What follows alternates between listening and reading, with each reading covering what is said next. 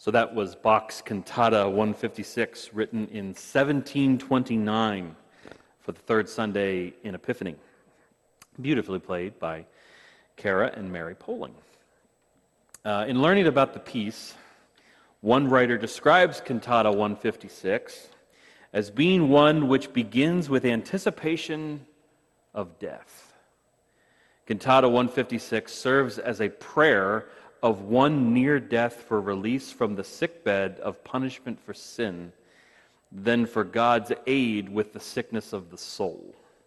The cantata begins in F major and ultimately moves to C major, after first moving downward from F to D minor to B flat major. Clearly, the descent represents the sickness moving towards death as man surrenders himself over to God's grace. And that's it. That's it right there, church. That's the word that encompasses so much of these 5 solas that we've been looking at. The word surrender. To surrender our will, our plan, our goals, our dominion, our kingdom over to the lives of God. That's Christianity at its most fundamental. Throughout this series, A House Built on Rock, we've been learning about the foundations of our faith through the lens of the 5 solas of Reformation theology. In sola scriptura, we surrender our story to the grand narrative of Scripture. In sola gratia, we surrender our ability to merit our own salvation to God's free gift of grace. In sola fide, we surrender our way of life and trust our path and our choices to God. And in solus Christus, we surrender our idols, anything that claims lordship over our lives other than God, and proclaim clearly that Jesus is Lord. Now, we come finally to this phrase, Soli Deo Gloria. Did you know that Johann Sebastian Bach wrote the letters SDG, Soli Deo Gloria, at the end of all of his sacred pieces and a few of his secular pieces as well? He wanted the world to know that his work, that his life's work that would be played by students, played by musicians for centuries to come, he wanted them to know that his work, his composition, his life was to God's glory alone. If you watch professional sports, you'll notice that players, they often, they kick the field goal and they point up to give God glory. Matt Stover did this all the time. And what's especially cool about Stover, and many others, is that they point at the sky. Matt Stover pointed at the sky even when he missed, which for Stover wasn't often. But it's as if he was saying, nobody's perfect, you can't make them all, but you can do it all to his glory. One of my favorite movies of all time is Indiana Jones and the Last Crusade. Indy's on a quest in this movie to find his father, and to do so he needs to race the Nazis to find the Holy Grail. And at one point early on in the film, he's chased by some guys from the Brotherhood of the Cruciform Sword, whose responsibility it is to protect the Grail. And after a tragic case of miscommunication, because they just turned out to be more good guys, one of them says to Indiana Jones, "Ask yourself, why do you seek the cup of Christ? Is it for his glory or for yours?" So, maybe your thing is writing 18th century Baroque cantatas, or maybe it's full contact adventure archaeology, or maybe it's helping struggling football teams with struggling offenses win Super Bowl championships. Regardless, the choice before us is whether or not we are giving God the glory. One writer defines a life centered on Soli Deo Gloria as one that is an existence that savors of God. What if you put that phrase like on your door as you exited, like right above the door frame of your house, like Soli Deo Gloria, that everything we do, or maybe also on the outside of the door so you see it when you come in. So that's just the idea that everything I do as I leave this house and everything that I do in this house is done to God's glory. The Bible is full of characters, though, who allow their pride to prevent them from doing that. Allow their pride to kind of get the better of them. Through the prophet Ezekiel, we see God judge Pharaoh of Egypt, who pridefully declares, you imagine the Pharaoh of Egypt declaring, the Nile is my own, I made it. Or consider the story that we see in the book of Daniel from King Nebuchadnezzar. In fact, turn there with me if you would. Turn with me to Daniel 4. I tell you, last week we were in Revelation. This week we're in Daniel. We're cooking.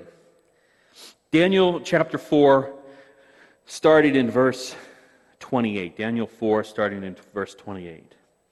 All this came upon King Nebuchadnezzar. At the end of 12 months, he was walking on the roof of the royal palace of Babylon. He could have seen maybe the hanging gardens of Babylon, which turned out to be one of the 7 wonders of the ancient world. He just can bask over his kingdom. And the king answered and said, "Is this not the great Babylon, which I have built by my mighty power as the royal residence and for the glory of my majesty?" So dripping with pride, dripping with his glory, his dominion. While the words, but then Daniel says, while the words were still in the king's mouth, there fell a voice from heaven. "O King Nebuchadnezzar, to you it is spoken. The king has departed from you, and you shall be driven from among men, and your dwelling shall be with the beasts of the field, and you shall be made to eat grass like an ox, and 7 periods of time shall pass over you," like the 7 times, the perfect amount of time, "until you know that the Most High rules the kingdom of men, and gives it to whom he will." Immediately the word was fulfilled against Nebuchadnezzar. He was driven from among men and ate grass like an ox, and his body was wet with the dew of heaven till his hair grew as long as eagle's feathers, and his nails were like birds' claws. Like a David Bowie type character. Anyway, at the end of the days, and here we hit Nebuchadnezzar's own words here. At the end of the days, I, Nebuchadnezzar, lifted my eyes to heaven, and my reason returned to me. I love that. My reason returned to me. I came to my senses, and I blessed the Most High, and I praised and honored him who lives forever. For his dominion is an everlasting dominion, and his kingdom endures from generation to generation. All the inhabitants of the earth are accounted as nothing, and he does according to his will among the host of heaven and among the inhabitants of the earth. And none can stay his hand or say to him, "What have you done?" At the same time, my reason returned to me. I came to my senses, and for the glory of my kingdom, my majesty and splendor returned to me. My counselors and my lords sought me, and I was established in my kingdom, and still more greatness was added to me. Now I, Nebuchadnezzar, praise and extol the honor the King of heaven. For all his works are right, and his ways are just, and those who walk in pride he is able to humble. Those who walk in pride he is able to humble. I've been doing a bit of self-discovery past couple weeks with this thing called the Enneagram. You might be familiar. It's a sort of a personality test that helps us do the work of understanding kind of like how we're wired, how you're wired. Christian writers like A.J. Sherrill have done a really great work at integrating this tool into the faith-based conversation, the discipleship conversation. I know some of you recently took part in Jay Davies' Enneagram workshop, so this might be fresh for some of you. One of the challenging things about the Enneagram is that it doesn't just celebrate who you are. It actually shows you how you're likely to grow, and therefore it needs to kind of show you, well, your growing edges or your shortcomings. It shows you who you are in success and how that might be dangerous. It also shows you kind of where you go when you're under stress, which can be deadly. I came out as an Enneagram 3, for what it's worth. This number is called the achiever. Threes, they value good leadership and accomplishment. They like setting goals, and they value charm and diplomacy. But sometimes they can too greatly value what others think of them. And in stress, they're likely to break down and isolate. Ouch. In learning about this philosophy, I thought of the goal that I had set for myself years ago. I had set a goal early on, really after starting to attend New Hope, that I wanted to be a pastor. Not the pastor, but a pastor, specifically for New Hope. I had no designs on Jason's job. In fact, he was my primary source of help during those years as I sought to accomplish this goal. But everything I did, from leading a house church to leading worship to working with the Edge, all of it was in hopes that I would gather the necessary experience to help shepherd this congregation. I dedicated my life to it even before there was a clear way to accomplish the goal. And when the opportunity did arise, it felt natural to step into it because of how I had positioned myself in the life of the congregation in the years leading up to it. And you know how the story ends. I get the job. And once Jason actually did decide to go elsewhere, it might have seemed like that goal had reached its climax, or that goal had reached its arrival. Of course, that's far from the truth. Stepping into the role of a pastor at New Hope taught me how much of the road was still in front of me and still in front of all of us. You see, if I had made this goal about my glory, then it could have compelled me to sit back once I accomplished it. But instead, I focused on Soli Deo Gloria, that principle that all of that was done to God's glory, not my own. And if I surrender my successes as well as my failures to His glory, then I'm living in His story, not my own. The tragedy is, though, that you don't have to look far on Google before you run into stories of pastors who let power get to their head. The people, they start listening to you and they follow your lead, and before you know it, it's not God's kingdom that you're working for, it's your own. That's why even a church like ours or a mega church or anybody, always needs to do the work of reminding itself, being reminded by God every now and then that everything we do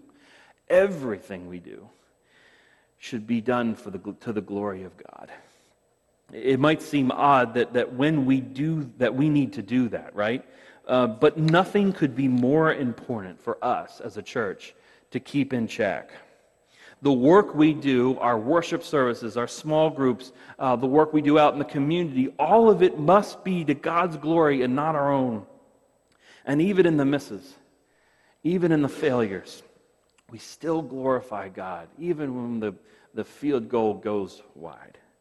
Why? Because nothing and no one else is worth it. I mean, you might ask yourself, why does God insist on getting the glory? Is His ego really that big? Let me tell you, giving God the glory is not about stroking His ego. God has nothing to prove to us. No, giving God the glory is about surrendering our narrow, selfish plans to the one who contextualizes all of His stories into the grand narrative. Actually, just before the sermon started, to give you a peek behind the curtain, just before the service started, Dan Halaski and I were talking about this, and he made the point that, when we have something else, the reason why we give God the glory is because when we remove God from the center of the universe, we will put something else in its place that is not worthy. When we put something else at the center of the universe, like our job or our kids or our money, whatever it is you want to put there, when we put that idol at the center, we find that it's not worthy and it won't live up. It'll never be the thing. It'll never give life to us the way that God will. So everything we do, we're called to do it to God's glory. Churches, families, businesses, bedroom habits, financial habits, all of it can be done, should be done to God's glory. And to be honest, when it is done to God's glory, all those other things, they find their true purpose because they're done to God's kingdom, for the purposes of God's kingdom, not ours. Nothing else is a cause worth fighting for, quite like the kingdom of God. I believe, the reason I became a pastor is because I believe that the local church is the hope of the world. Because I believe the church is how God intends to manifest himself and manifest his love to this world. But that can only be the case if we are giving the glory to God. The problem is that sometimes the church faces seasons of division.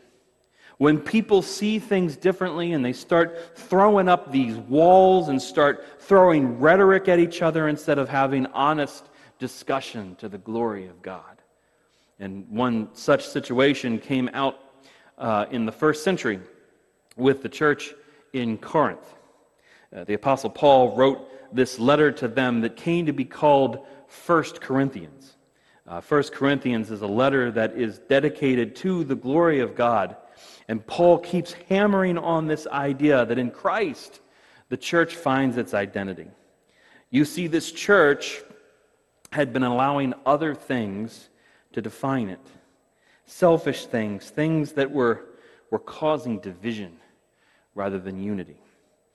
A few weeks ago in our series on the Holy Spirit, we looked at chapters 12 and 13 in 1 Corinthians that discuss these things called spiritual gifts.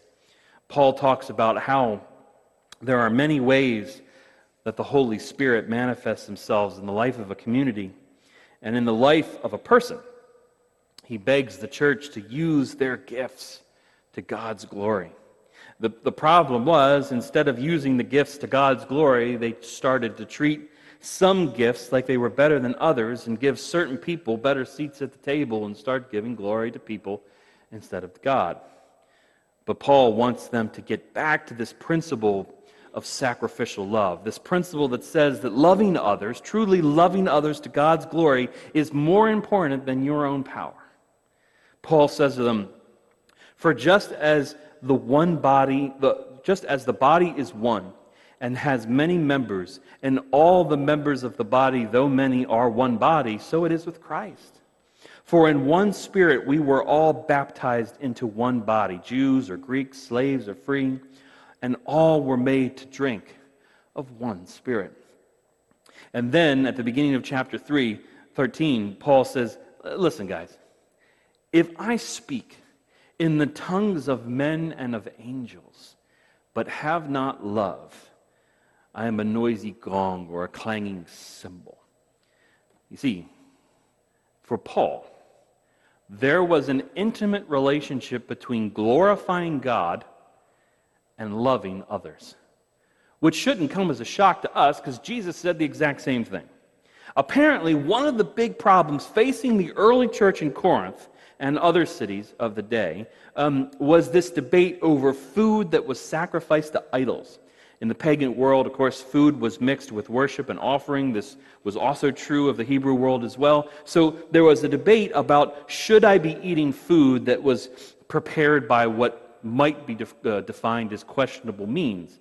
It might have been easy to give over to kind of like legalism about the rules that lean more in towards like the letter of the law rather than the spirit. So Paul gives them a filter to kind of understand how they are to navigate this issue. Turn with me to 1 Corinthians chapter 10. 1 Corinthians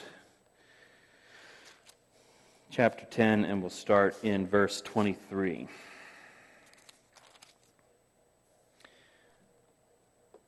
He says, guys, all things are lawful, but not all things are helpful. All things are lawful, but not all things build up.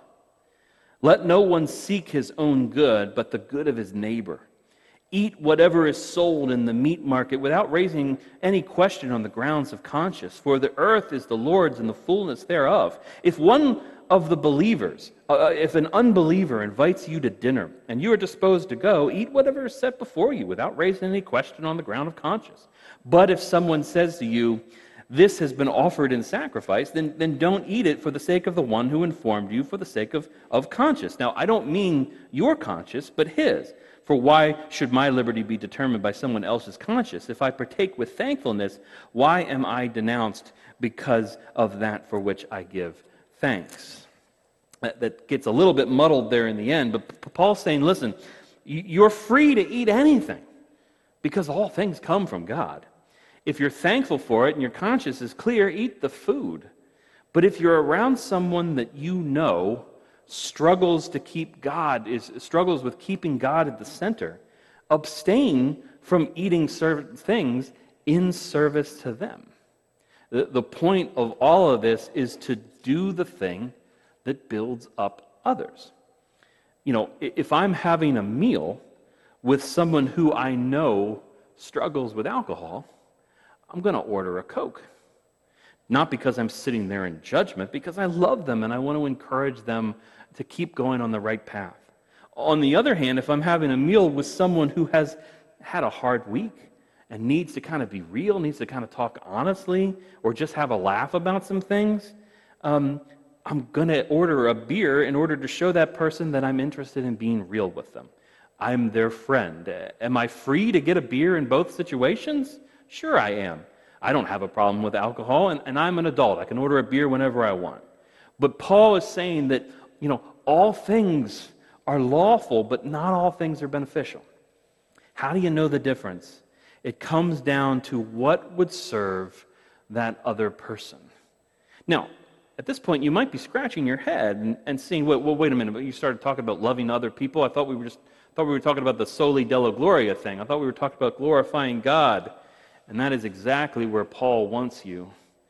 I think that's exactly where Jesus wants you. The point was always that loving God, glorifying God, and loving others takes the same muscle, uses the same muscles. Look how Paul finishes this section in verse 31. He says, so whatever you eat or drink or whatever you do all of it to the glory of God. Give no offense to Jews or to Greeks or to the church of God, just as I try to please everyone in everything I do, not seeking my advantage, but that of many, that they may be saved. And he says at the beginning of chapter 11, he says, be imitators of me, as I am of Christ. The writer Owen Strachan says, the Christ follower approaches every single moment of existence as an opportunity to magnify God. So if you're questioning then what Paul said about being a people pleaser, I'd encourage you to spend more time with Paul. He said what needed to be said at precisely the moment that it needed to be said, but you can be sure that his goal was always to glorify God by serving those he was ministering to in the moment. When he wrote Galatians, serving others looked like writing a stern letter of rebuke, looked like writing a howler. When he wrote Philippians, it looked like writing a love letter to a people he cared deeply about. When he wrote Romans, it looked like laying out this detailed explanation of the gospel to a church sitting at the heart of the Roman Empire.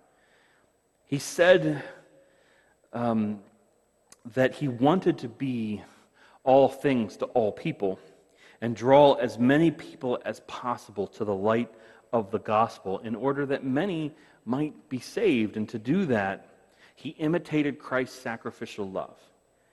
And that is exactly what he's asking us to do, to imitate Christ's sacrificial love by loving others the way that they need to be treated, the way that they want to be treated, all to God's glory. Because you can't do anything to God's glory without love.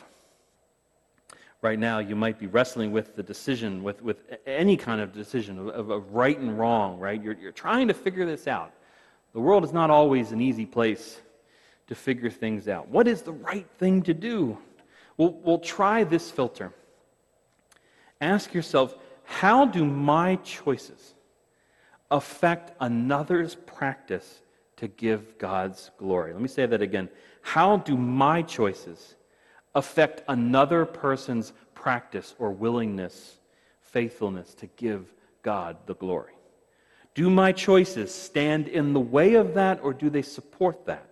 You see, the danger here is to be all about people-pleasing and not at all about the glory of God. And when we do that, we don't help them and we don't help God. The point was never to make other people idols. No, from a position of glorifying God, we can say, how can I best serve other people? And when from a position of serving other people, we ask, how can I best glorify God? I believe this principle can have a revolutionary effect on our marriages, our parenting, our work life, our school life, wherever you find yourself. If we were to ask ourselves, and yes, of course, ask God, what is the best way that I can serve others to your glory? What is the best way that I can devote my life to pour out my life to other people who need it to glorify God? See, when we do that, you make the sacrificial play.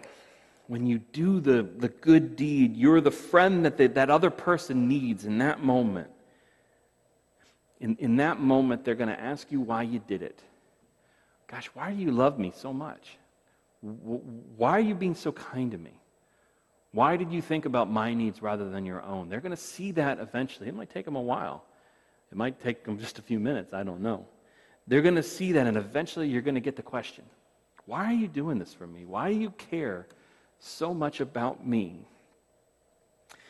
When that happens, you can tell them that you showed love to them because God first showed love to you, and you want to live your life to the glory of God in sacrificial love. The kind of love that is there for people, that is there for a friend. The kind of love that takes the call in the middle of the night. The kind of love that meets the person on the road. The kind of person the kind of moment that can do the thing that is going to cost something, but also show the most love. Not because you're trying to earn points with God. You've already gotten God's grace. But because you've received God's grace, you want to pour that back out into others. That is a life lived to God's glory. Let me pray for us. Father, thank you so much for your faithfulness to our community. I thank you that for the people listening to my voice right now, that this whole series, I just pray, has been a time that they've wrestled through these foundations, this concept that we surrender ourselves to the narrative of Scripture, that our stories find their true redemption in the grand narrative of Scripture, that your grace, that we are saved by grace through faith. We don't earn our salvation, but we live our salvation out by your grace. And Father, we do it all in the name of Jesus Christ, who is our Lord, and we do it all to the glory of you, to your glory, to your kingdom, seeking first your kingdom and praying that you would establish your kingdom on earth as it is in heaven. I ask all of this in Jesus' name. Amen.